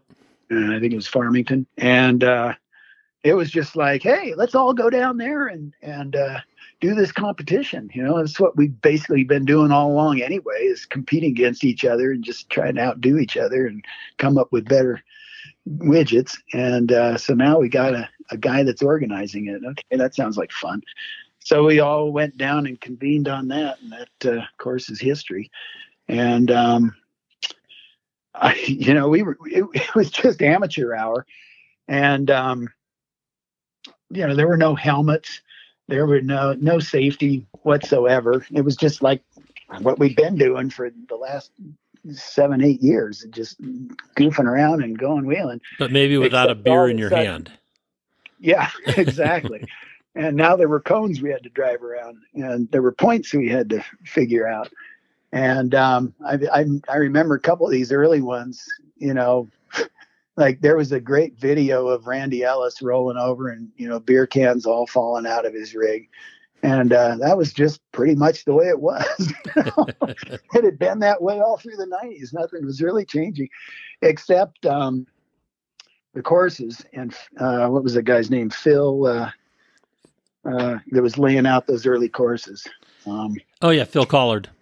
Yeah, Phil Collard. He was making some really interesting stuff and some really interesting lines and some really difficult things. And we were meeting our match, and our vehicles were definitely meeting their match. And the technology just wasn't there for these courses he was building. And so momentum became your friend. And I had spent the better part of 25 years of wheeling at that point, trying to master what I call mechanical ballet. And that's a term that was originally coined by Mark Vaughn in Auto Week. And I just remember that was just a great way of describing what I thought proper rock crawling should be, which was a dance with the vehicle, and you never spun a tire. You tried not to lift a tire. You just mechanically balleted your way over these obstacles and stuff. And it was a beautiful sight when you got it right. And it was just effortless. And you just did this little dance through these rocks with this machine. And of course, when the comps came along, bam, that went out the window. And it was mainly because we didn't have the equipment to match the terrain. The technology just wasn't there yet. And my hat's off to the guys doing it today, Jesse and all of those. And they've got mechanical ballet for sure. Oh, it sure is. But, in spades. But look at the equipment and where it's gone and what they're doing with that now. In those days, we were just it was amateur hour, and it was momentum and putting on a show, and the crowds loved it. And but it bothered me. And the other thing that really bothered me was there were 1 million people making videos in those days. VHSs were all the rage, and every amateur with a camera was making a video and selling it on the infancy of internet and this and that. And it was showing us at our absolute worst, is how I saw it. And I wrote a column about this. You and I may have butted heads about this. We did. We did in Moab. I know there were some some great stickers made, and I wish I had one that was a red slash, Yep. like with no bacon. And there was either bacon or there was a strip of bacon with a slash through it. And I took a stand. I had in my own column in Off-Road Adventures with Dennis Snow in those days, right, called Rasher of Bacon. And I took a stand after about maybe 2.5 years of doing it. And I was always up in the top 5. I don't think I ever won anything off, overall or anything, but I just said, guys, we're just, we're going about this wrong. We're just showing ourselves at our absolute worst, and everybody's making videos and selling this to everybody. And we're tearing up all our favorite spots. And we're just handing, I think I put it, we're handing bullets to the environmentalists and stuff to shoot us with. Yep. And what really, my solution, I offered a solution, was to, put this stuff in a controlled environment.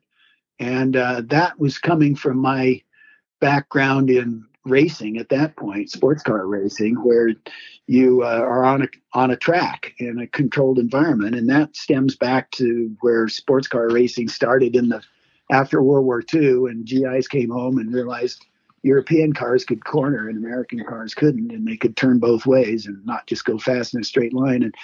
And a lot of that early sports car racing was done on street circuits, road racing circuits. The Pebble Beach races in Del Monte Forest were famous for that, and a lot of people got killed, spectators. And then they started building dedicated tracks. That's how Laguna Seca got started, was because too many people got killed in the Del Monte Forest in Monterey. Anyway, so that I was coming off of that mentality, and that we really need to put this stuff in a controlled environment, and not out on our favorite trails, like Choke Cherry and God, and all the places we were doing at Montrose. And anyway, it fell. It all shook out as it shook out. It just, maybe I was a little ahead of my time, but I took a stance and said, I'm not going to do this anymore, and because this is just against my feelings. And of course, the sport went on. It kind of had its peak, and I think the technology that came out of it is phenomenal. And all the stuff we were just making by hand from old truck parts and stuff, now you can just go down and buy them all. And a lot of that also happened, is also from the OEs, taking notice of what was going on and developing much better products for the everyday consumer. And hence the TJ. Of course, I'm talking about the TJ and the Rubicon. Right. That spawned from that. And then, of course, the JK from that. And that's a whole nother story. So that's all. Where should we go from here? Well, I can remember the first time that I met you. And it was on Pritchett Canyon. Okay. I was living in Cedar City at the time, and I was there with the Color Country 4-Wheel Drive Club. Guys like Dean Bullock and, Doc. And phenomenal driver. Yeah. Dean was amazing. Absolutely. Yeah. And we came up behind you guys, and it was you. I want to say it was Walker. Could have been. And Sonny, I believe. Okay. Yeah. And there was a couple others, and somebody pointed out, that's Ned. And it was after your article. And I was like, you're like, that asshole? And I go, okay, I need to talk to him. Wow. Cool. I don't remember this, but carry on. But we were just above, you guys had just cleared, Tim Hardy was with you. And he was from, my stomping grounds, Placerville area. Sure. Know him well. So after you guys got done playing there on Rocker Knocker, and before you got up to Rock Pile, I walked up the hill, and we had a discussion about, your article, and, I have to say at that point, I didn't agree with you. But, it was, we had a great conversation. You weren't alone. No, I know. That I know. And, that's the first time that you and I met personally and had a talk. Now, I may have seen you on the Rubicon in the 80s because I started doing the Rubicon in like 83. Okay. Early 83, Probably late did. 82. Probably did. But that was, I might have bought a T-shirt from us on 4th of July. Quite possibly. Somewhere in there. We used to go up there every 4th of July. I was part of the Flat Fenders 4x4 club out of Placerville. It was Kate and Ole Olson and those guys. And we used to sell T-shirts that I drew every 4th of July in Little Sloughs. And we'd camp there back when you could. And we'd sell all these shirts to everybody. It kind of became a thing. And we'd take all the proceeds, and then we did this Christmas drive every year for the elderly in Placerville with the money that the club had. And we'd go around and buy foodstuffs and clothing and stuff for the elderly that couldn't take care of themselves, kind of thing. That's awesome. And so, we did all these crazy T-shirts for, I don't know, 10 years anyway. I think we were doing those. Every once in a while, one still surfaces, some greasy old tattered thing. So, okay, well, I don't remember our Pritchett encounter, but... you probably had a lot of conversations like that at that time. I did. But it's all good. Oh, absolutely. It's all gone where it's gone. And I continued to work for the magazines and write stuff and branch out in a lot of different venues since then. And so, stopping the competition stuff didn't really bother me all that much. Plus, by then, things really you needed to build a rig that was dedicated. Right. To strictly doing comps. And I had always had that damn Killer B. I still have it. And it had always been my one and only wheeler. And I just kept redoing it, remodifying it, rebuilding it. The only thing left of that original Jeep that I bought in high school are the two main frame rails, which are still unaltered front to back. Bumper to bumper, although I took a 58 Willys frame and took all the cross members out of it. And this was back in the, late 80s, 90s, and sandwiched the rails from the 58 frame into the 60 frame and basically boxed the whole thing and then did different cross members.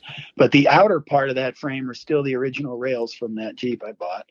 And then part of the tailgate, the Willys tailgate, which has the Killer B logo on it that I painted back in the 80s. That's still there, and the serial number. And that's it. That's all that's there. And actually, probably the Jeep that I used as my comp rig in the late 90s there, I don't think there's really anything left of that in the vehicle I have today either.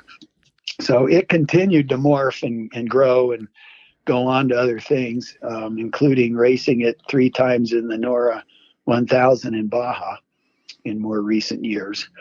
It's done that and a bunch of other things. And it's got an LS in it now and a L480E and Dynatracs under it. And of course, it's on 40s and coilovers. And I think a lot of that happened after the competitions. Like I'm saying, we were pretty primitive in those early days. Yes, we were 35-inch boggers and still running Dana 44s in the front and braking them right and left. And I don't think I put an automatic in it until the very end of my comp days. I was still doing it all with a stick. So, I was definitely just there in the very early parts of this stuff. Right. And then it went on from there. And so let's see, where do we go from there as far as Ned and his career? I continued doing magazine work all through the first part of the millennia. Got remarried to Kat Everybody knows Kat these days, my wife and partner in crime. Well, we all have a better half. She's definitely a better half. She's a jewel. I met my match with that one. And so she's been right in there with all my wheeling and all my sport, Porsche racing and everything else. So right up until 2010 was a big change. My dad passed away in a car accident, actually, but sort of suddenly. And I pretty much had to put the brakes on everything I was doing and come and take care of his ranching operation. And at that point, he had 4 ranches and lots of employees and lots of cows and lots of everything. And he didn't really have his ducks in a row. He was 83 at the time, and we'd been on him for a long time to get his affairs in order. And he had drug his feet and didn't. And then he got in this accident, which he caused.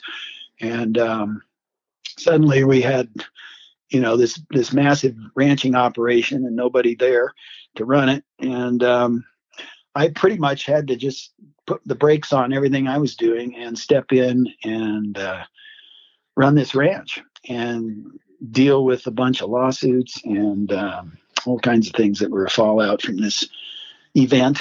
And that was kind of the end of my writing career. And I kind of, once again, got lucky. I got in it at the right time, and I think I got out of it at the right time. Things were, the magazine world was falling apart, and I think a lot of the writing was falling apart. A lot of the editing was falling apart, I think, at least with the mainstream books. Right. And guys were just writing things on their cell phones and while they're on a plane from one thing to another, and nobody was editing it. And I was pretty upset to see some of the stuff I read in that time frame. It was just I always prided myself in trying to have using proper English and complete sentences and proper punctuation and carrying through in a proper format. And that was all kind of going away. And I'm not saying that's true with, we've got a lot of niche books now, especially like yours, that are beautifully done. And, but luckily I married a really good editor. Yeah. Well, it makes a difference, and I think it's important. And so anyway, I had to kind of, fortunately, I was always freelance, so I always called my own shots. And I had developed a lot of different techniques that I used. My before and after stuff, we didn't even talk about that, but that was something I started in the 90s with suspension installs and stuff. And it was something that bothered me early on was the magazines in the 80s and stuff. If they were talking about a product like suspension, they would generally rewrite the instruction book if they wrote anything about it. And I came in there and I thought, you either are going to read the instructions if you're going to install it yourself, so you don't need to read about that in a magazine, or you're going to take your rig to a shop and you're going to have them do it. You don't really care what it's like what it takes to install the thing. What Right. You want to know is, what's this product going to do on my vehicle, and how's it going to be different? And that was my beginning of my before and after series that I did. And I did a lot of them with just about every suspension manufacturer in various vehicles. And I would take a stock truck out and drive it around over a course that I'd laid out, same course all the time. Had various spots where I could shoot different articulation angles and breakover angles and this and that. And I'd shoot all these pictures before and after. And I'd take the truck in the shop and I'd put the lift on it, put whatever it was, and then take it out and reshoot it and redrive it over the same things and write a whole thing about my observations and comments on how it performed differently. And I would highlight any kind of situation I came across in the shop with difficulty with installs and that kind of thing, and try to be honest with the reader and not hurt the manufacturer too badly. And it worked. And it it was a format that was picked up by others, and I think it's still used quite a bit today.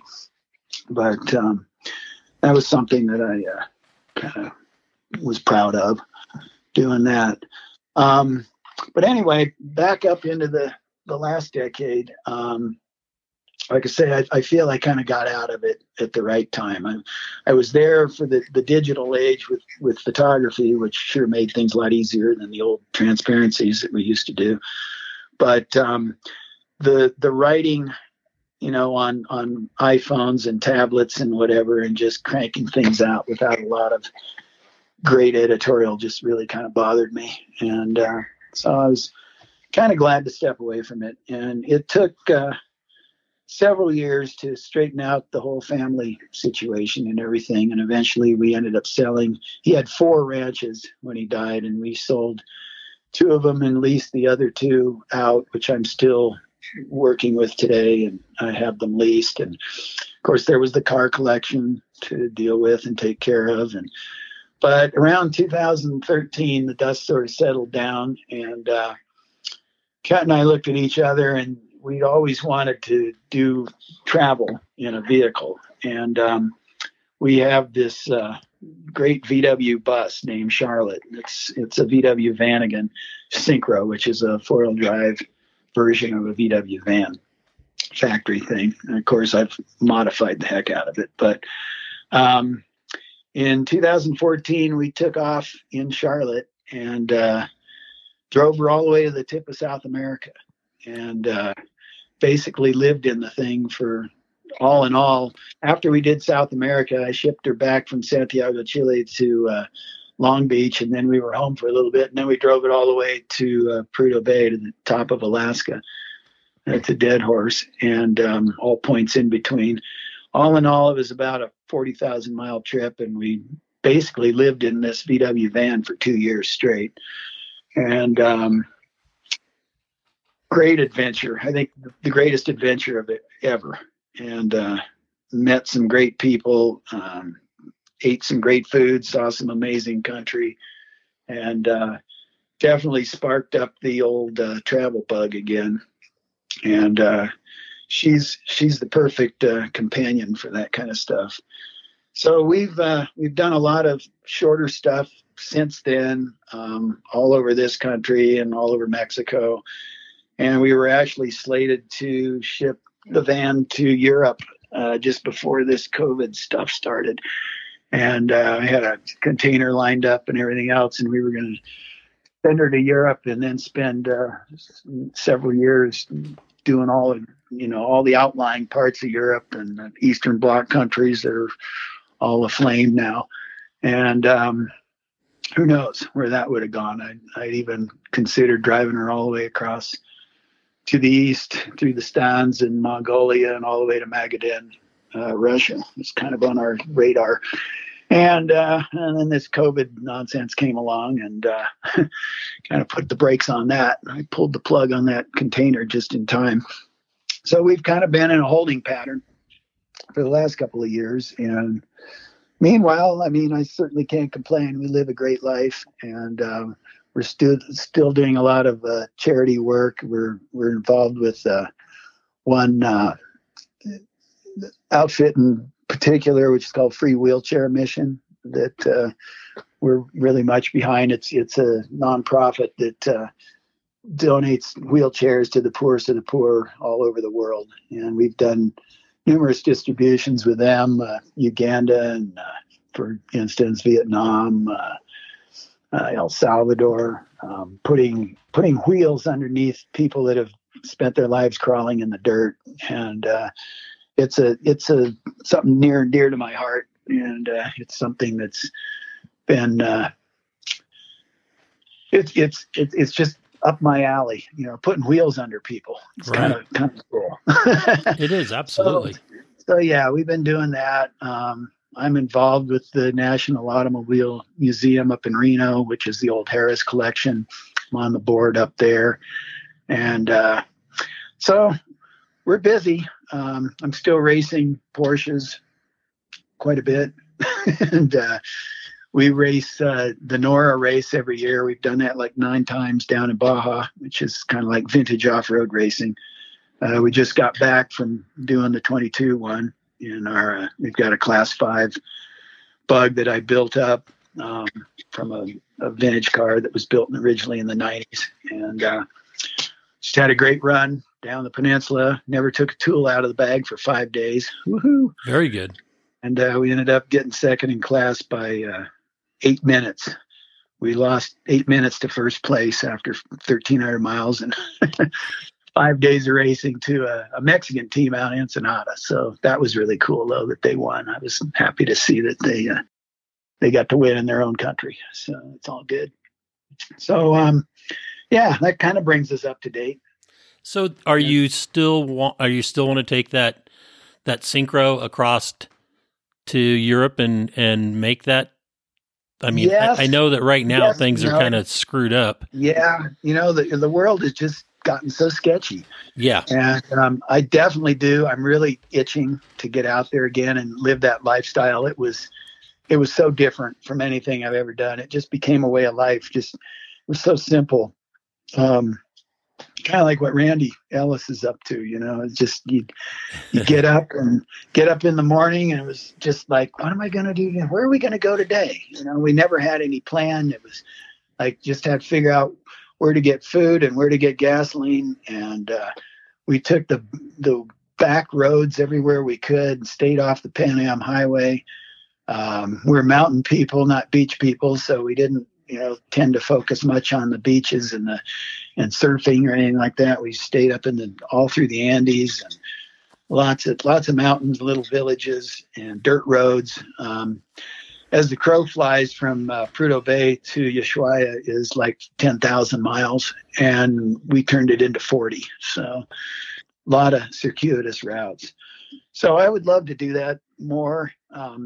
I'd like to go. I've been to Europe multiple times, but it's been a long time, really. And I've never been to a lot of the outlying parts of Europe and Balkans and Macedonia and that type of stuff. I've seen a lot of Asia, Southeast Asia. Think I'm kind of over that. But, big chunk of crossing the globe east to west or west to east is Russia. And that's kind of sketchy right now. Yes, so, it is. And then if it's not Russia, then it's China, which is even sketchier. That's sketchy too. And I've been to China and I have no desire to ever go back there. Okay.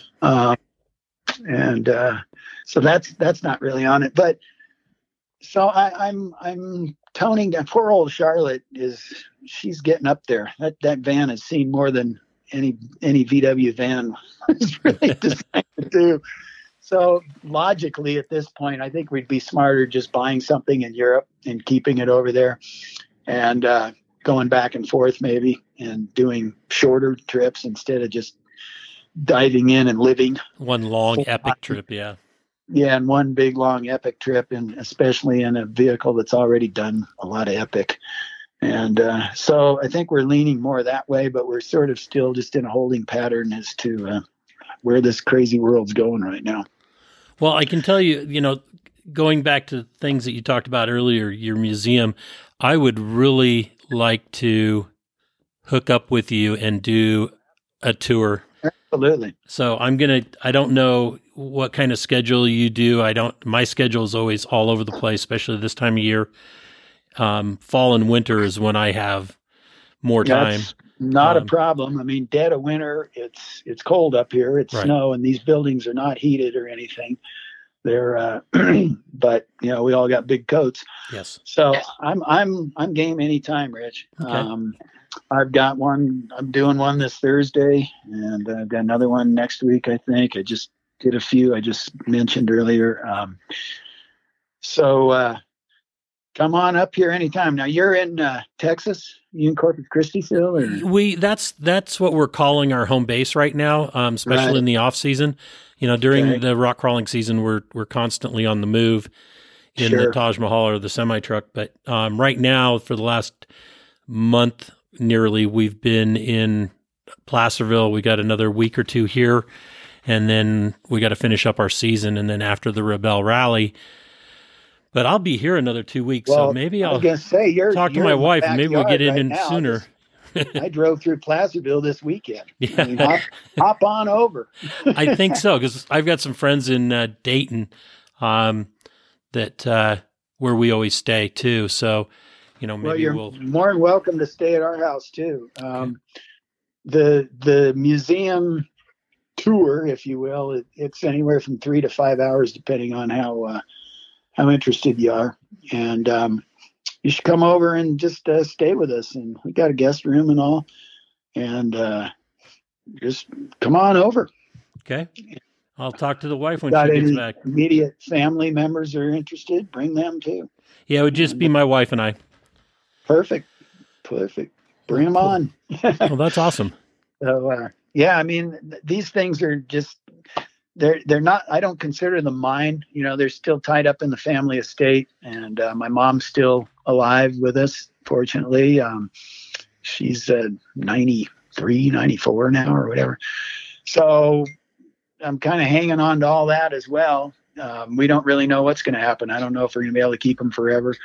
But I'm just kind of boots on the ground and curator, and lucky enough to have these things to share with people. And what good are they if you can't share them with somebody? So absolutely. And what do you name it? And can we find it online? Nope. Okay. Nope. I won't even put that out there because security is so tough. Yeah, that makes sense. Everybody nowadays has to tell everybody about everything. And I'm very old fashioned that way. I kind of try to keep to myself and keep it quiet. And of course, we just did this whole thing, which is great. I mean, I feel honored to be a part of this whole deal you've been putting on. It's great to watch them and hear a lot of people that I know already and hear their backstories. And a lot of it I don't know the details of. And, I haven't been out in the limelight in quite a while now. I didn't even go to Moab this year. And the bee hasn't really been outstretching its legs either. I got involved with Mahindra a couple of years ago with their Roxor project, and I ended up racing a Roxor for them in both the Sonora Rally and the Nora 1000. And I know some of you listening have seen what happened with that Roxor during COVID. Actually, after Mahindra got their media blitz out of it that I promised them, they pretty much said, okay, do whatever you want with this thing. And I ended up putting a 49 CJ3A body on it and shortening it up. And it's been dubbed Pigpen. And Payway did a video on it in Colorado a couple years ago for his, what's their current little thing that they're doing. The name has escaped me now. Yeah, what a dirt. It's not the dirt every day, because of course that's Fred. Right. And another guy I got in this industry, for better or for worse for him. But anyway, heck, Gone Jeepin'. That's it. Yeah, Rick and Tracy's deal. And he did a neat little interview with me with Pigpen. So the last couple of years, my wheeling has sort of just been involving this ratty flatty thing, which of course is a movement nowadays too. And you got all these guys embracing beat up flat fenders, and that's become a new thing in the business. But I don't know. We haven't even gotten into that whole side of things. Exactly. That's on my my list of wants. As soon as we get done retired here, we got somebody that's going to be taking over the rock crawling events for us now, and we're going to be stepping aside. I plan on getting a shop and setting up a workspace, and I'm going to get a flat fender. I'm going to find another 50s bug, and the kind of things that I've always wanted to build. That's what I'm going to do. Good for you. Yeah. Good for you. And then live on the boat. Well, I listened to Randy Ellis's podcast, and I heard about your boat dreams. Yes. And I think that's wonderful. And good for you. It's just more power to you. My hat's off to Randy and what he's done too. I've known him a long, long, long time, and watched him come up from a high school kid to, when he was thriving with Randy Ellis Design and everything, and to where he just pulled the plug at a ripe young age and said, this isn't what I want to do. This is what I want to do, and I'm going to do it. Yep. And Randy has always been a guy that when he says he's going to do it, he does it. And he does it Randy's way, and that's just awesome. That's the way it should be. Absolutely. Well, Ned, I'm going to say thank you so much for coming on board and spending a couple hours and talking to me and sharing, your life with our listeners. And definitely going to talk to my wife about coming up and taking a look at the museum. And, I really appreciate you spending this time. Well, it's been fun. I really enjoy it. And hi to everybody out there. I'm still around. All right. just keeping quiet. And anyway, give me a holler in the next week or so, and let's put something together. All right. Sounds good, Ned. I appreciate it. Thank you. All right. Thanks so much. All right. Bye-bye. Bye. Thank you for listening to Conversations with Big Rich. Please let your friends know about this podcast. Let us know what you think of Conversations with Big Rich. Please forward ideas to me, contacts of those that I should attempt to interview. Leave a rating on any of the services you found us on. We look forward to your comments and ideas. Enjoying life is a must. Follow your dreams and grab all the gusto you can.